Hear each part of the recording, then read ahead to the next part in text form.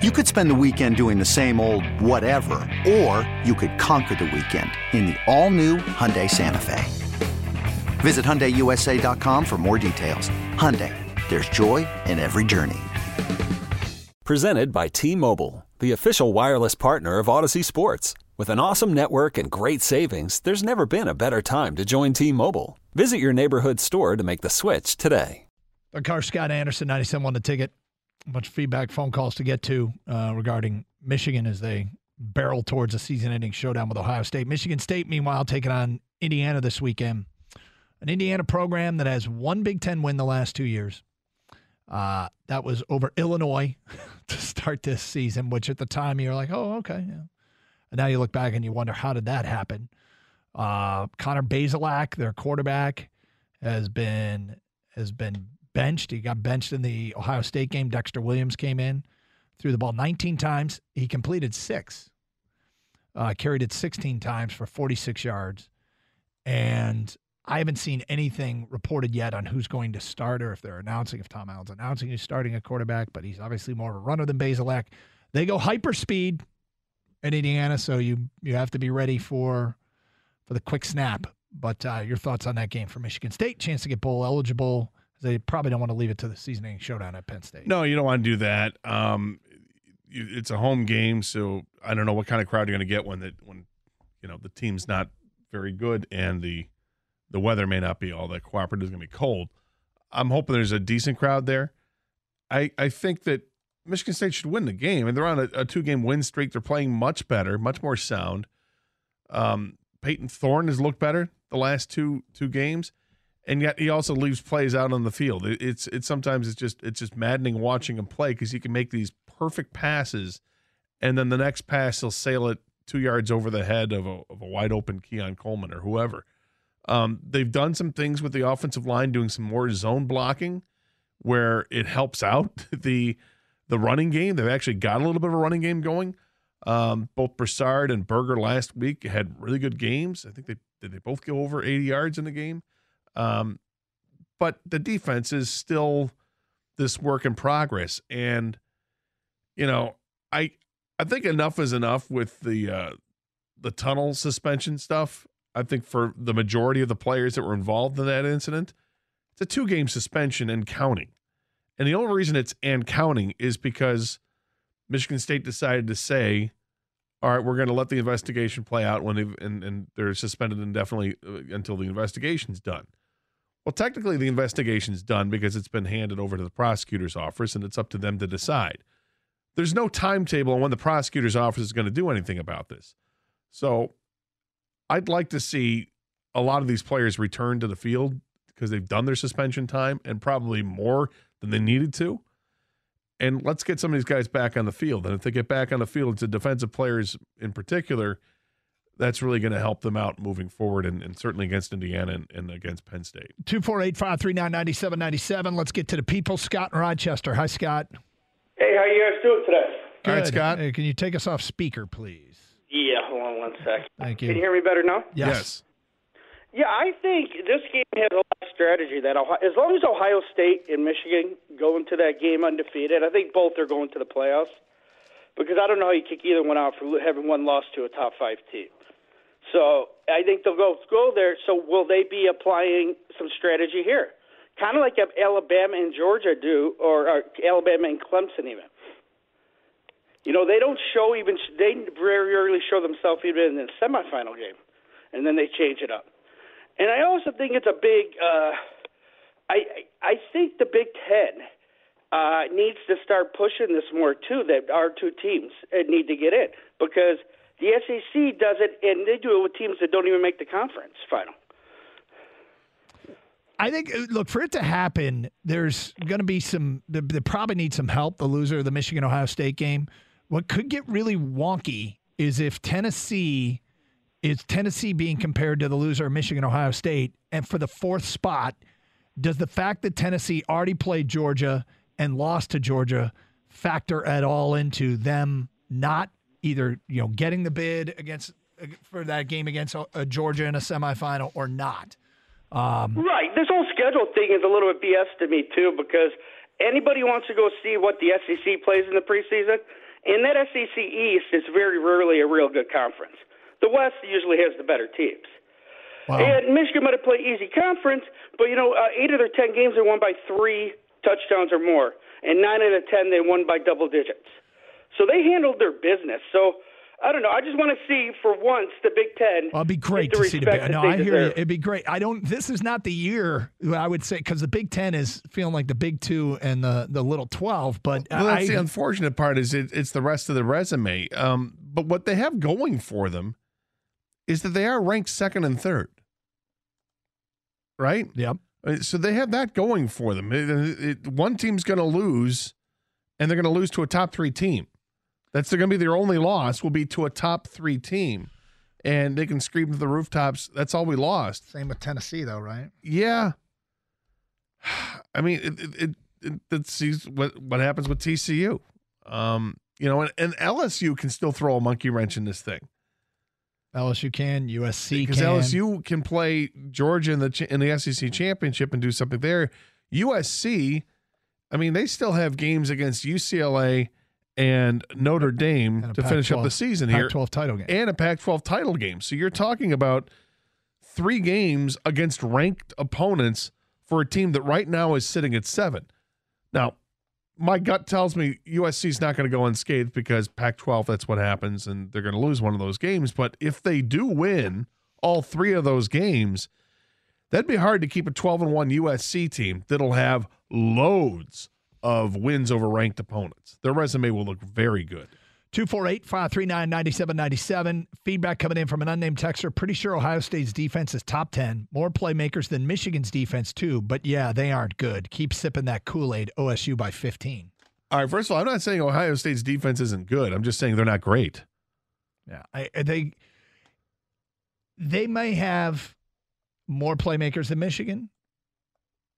I think that's worthy of debate. But if they can't stop the run, if Indiana and Northwestern doubled their season rushing totals against that Ohio State defense, and if they don't stop Maryland's run, now they could step up. I mean, that happens a lot in rivalry games, step up and play better. But the issue that they would have, the challenge, if I were an Ohio State fan, the thing that would concern me is stopping Michigan's rushing attack. Well, I mean, for Mr. Big and Bold Ohio State fan there, here's a common opponent. How did each team do against Penn State? Michigan beat them 48-17. And Ohio State beat 44-31. And they needed a couple of late touchdowns that were kind of weird plays, pick six, plays like were you throwing it, whatever. They completed those plays, but they gave up 31 to Penn State. Yep. Who has Ohio State played? If we're comparing, stop giving Ohio State a pass. Notre Dame was underwhelming this year. Ohio State is probably also asking the same question about their run game against Michigan. That's from Zach. Not giving Ohio State a pass because their non-conference schedule hasn't been anything impressive either, with the exception of Notre Dame. Now, they played Notre Dame to start the year. Notre Dame wasn't good to start the year. But Notre Dame has gotten much better. They look like a much better opponent now. But they were ranked number 5 in the country when they beat them. Isn't that weird how college football works? Yes. When you play a team, maybe they're terrible, but just because they get better throughout the regular season, that becomes a better win all of a sudden, even though they were terrible when you played them, or vice versa. I'm not saying it's a better win. No. It's No, I get you, though. And I know what you're saying. That's a positive on the resume. I get it, but that's how college football has always worked, right? And it doesn't make sense. This was something that what's his name? The Bear for ESPN, was it Chris Fallica or whatever? Fallica? Not Fallica. Sorry, buddy. Chris Fallica had tweeted out yesterday something very similar to what you said. It's like you look at these teams that have wins over top 10 opponents, top 15 opponents to start the year, but they don't age well. Like, keep in mind, Michigan State was ranked as high as they were, and they got beat. Notre Dame ranked as high as they were, and they got beat. Oklahoma was ranked like 3rd in the country, and they don't look good. And then you've got all these teams that are getting wins now. Like, which one is more important? When you look at it with like a win over North Carolina, does it matter now more than ever, or whomever you're going to play? It absolutely depends on when you play somebody, right? Yes. I feel like this Michigan team has got is almost built. They've built it to try and beat Ohio State. It worked last year. If it works again this year, okay, it'll really – first, can you imagine what the heat cranked up on Ryan Day to lose back-to-back times to Michigan? And it will feel like Harbaugh finally got his formula right. It will, but if I'm looking from Ohio State's perspective, Ohio State needs to get back to finding that dominant defensive end, that dominant pass rusher that they had with the Bosa's, they had with Chase Young. Is it Malik Harrison? Is that the guy they have now? Zach Harrison, who they have now. And he's just not in that caliber, not even close.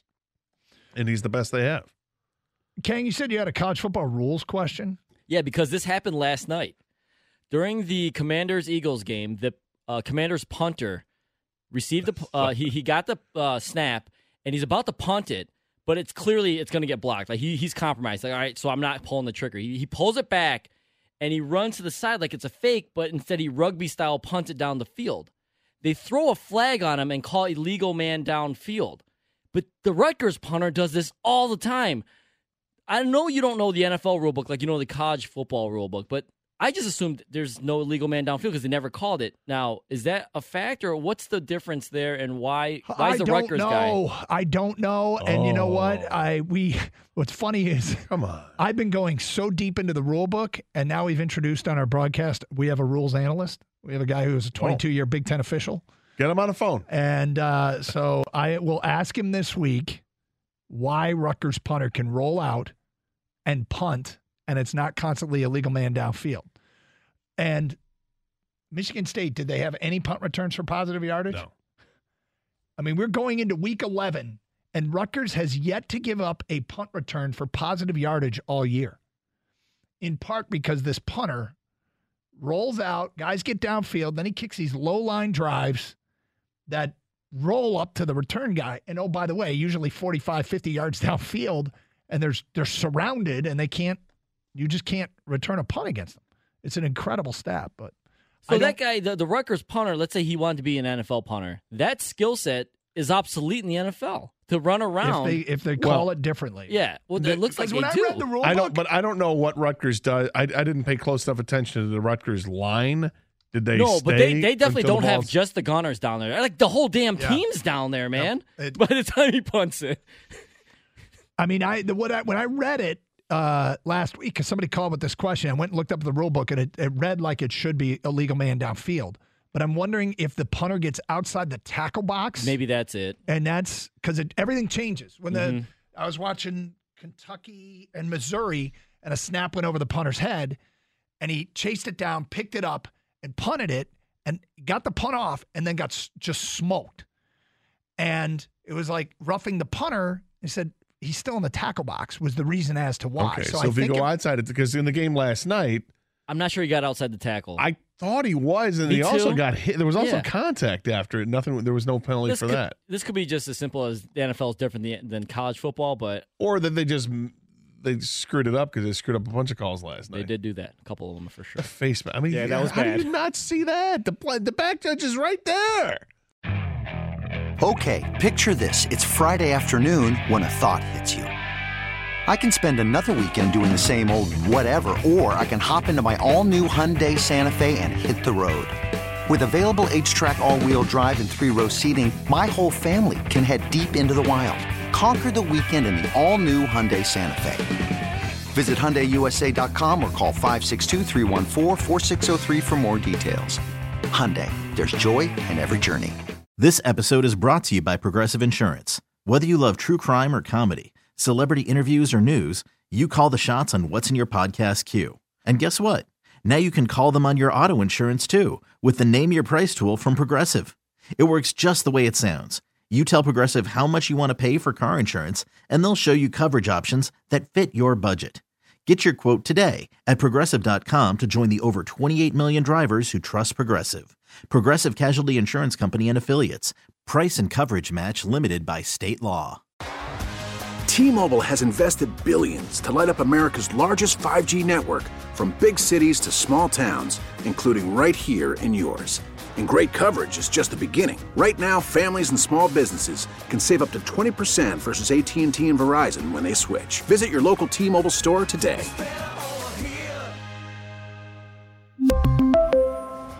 Plan savings with 3 lines of T-Mobile Essentials versus comparable available plans. Plan features and taxes and fees may vary.